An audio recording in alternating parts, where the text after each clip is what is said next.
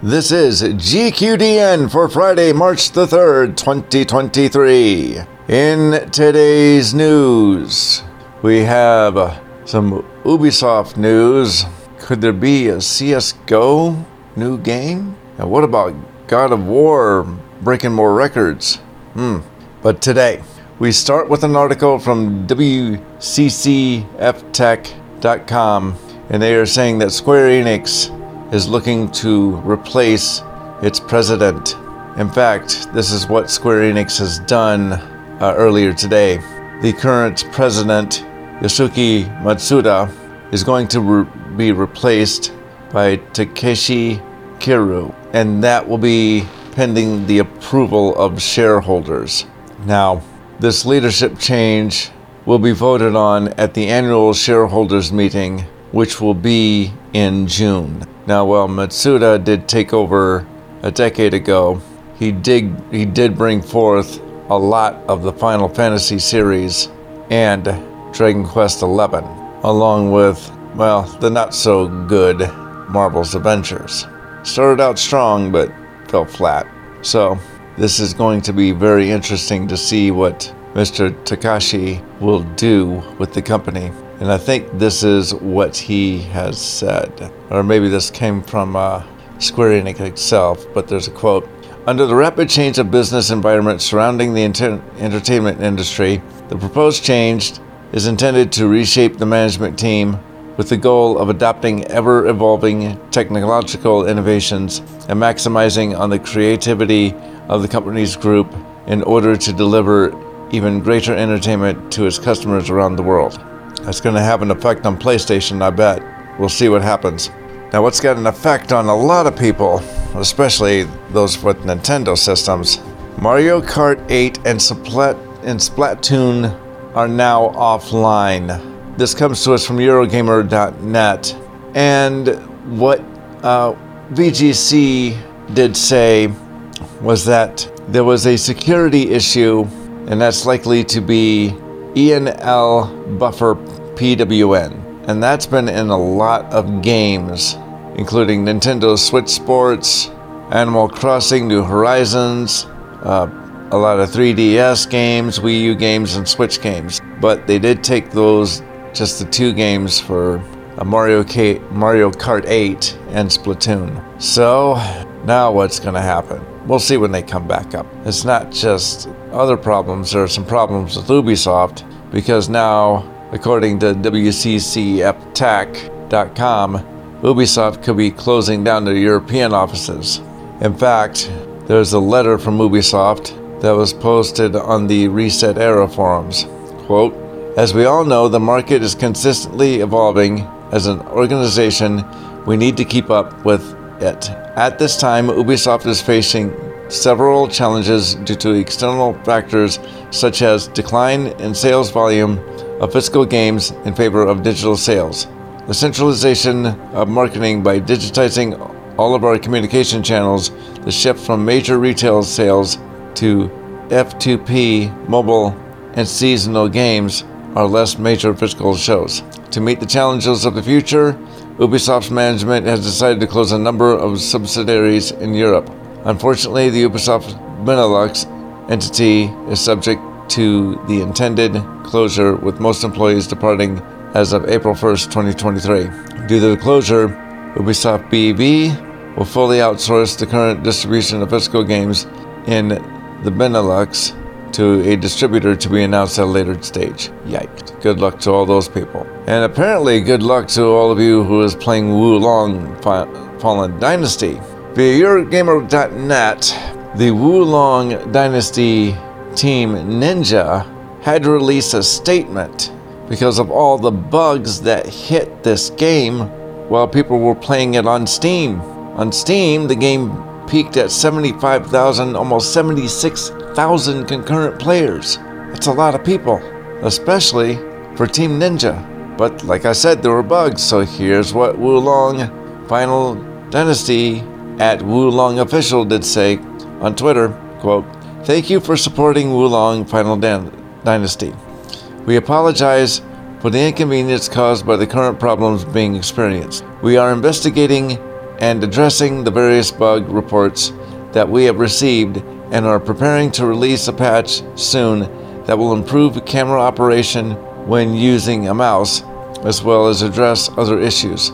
We will announce additional details as they become available. A lot of bugs, a lot of fixes, a lot of record-breaking nominations too. Destructoid did say that God of War Ragnarok had 14 BAFTA nominations. So, the British Academy of Film and Television Arts did release its nominee list for 2023, and God of Ragnarok got 14 nominations. So, who else got nominations? Well, Elden Ring did. Horizon Forbidden West, A Plague Tale Requiem, Stray, Immortality, Tunic, Cult of the Lambs, and Vampire Survivors. The full list is at BAFTA's website. Lots of stuff. Speaking of stuff, Destructoid also reported that Capcom Spotlight is set for Thursday, March 9th. So what could we find there? Well, what they said at Capcom USA on Twitter, quote, "Tune in to the Capcom Spotlight on March 9th for news on Resident Evil 4, Exoprimal, Monster Hunter Rise, Mega Man Battle Network Legacy Collection, and Ghost Trick Phantom Detective." Oh, by the way, feel free to co-stream Capcom Spotlight so you can watch along with your viewers. So, yeah, you could do a watch along. And that is, like I said, March 5th at 2:30 Pacific Time, 5:30 Eastern, and 11:30 BST. That is scheduled with a 15-minute pre-show. So you might want to keep up on that. Very, very interesting. Now, what happened a couple days ago, and I didn't see it till now, my apologies, via Dexerto.com, there might be a CSGO 2, and that rumor was sparked by NVIDIA. So here's what happened. Well, a Gabe follower did say, this is what happened, quote, "Something weird just happened. Latest NVIDIA drivers introduced support for unknown app executables called CSGOS2.exe and CS2.exe. Why project is called Counter-Strike 2, and what are you cooking at CSGO? In fact, at Aquarius Missing did show what that update looked like. And he did highlight the CSGO2.exe. I'm sorry, the CSGOS2.exe. But also, CS2.exe was right below it. So could there be a Source 2 CSGO 2? We'll keep an eye on that. GameSpot did say that GTA Online, well, the devs did tease a new update as the game approaches the 10th year. So what did they say? Well, quote, "Well, there's being such a large and varied amount of experiences in GTA Online at this point. There's always that challenge of trying to keep things fresh that's going to spread, or it's going to appeal to both to our veteran audience and any new players that may be playing their first bit of gameplay beyond the tutorial." That is what Chris Bell said. But what Scott Butchard said, quote, "When we started out, I don't think we could ever dreamed we'd still be going 10 years on. The success of GTA Online is nothing we have ever expected." And that's what they told Games Radar. So, what GTA did say, or what some other developers did say, was, quote, "We've got a bunch of ideas in the works right now, all the way up to the holidays at the end of the year. So please stay tuned." So you GTA Online lovers might want to check that out. We will end today with another Twitter quote, and according to PushSquare.com, what do you think would be easier to make? A linear game or an open world game? Well, Push Square's got a vote going, and right now linear games got 80% of the vote.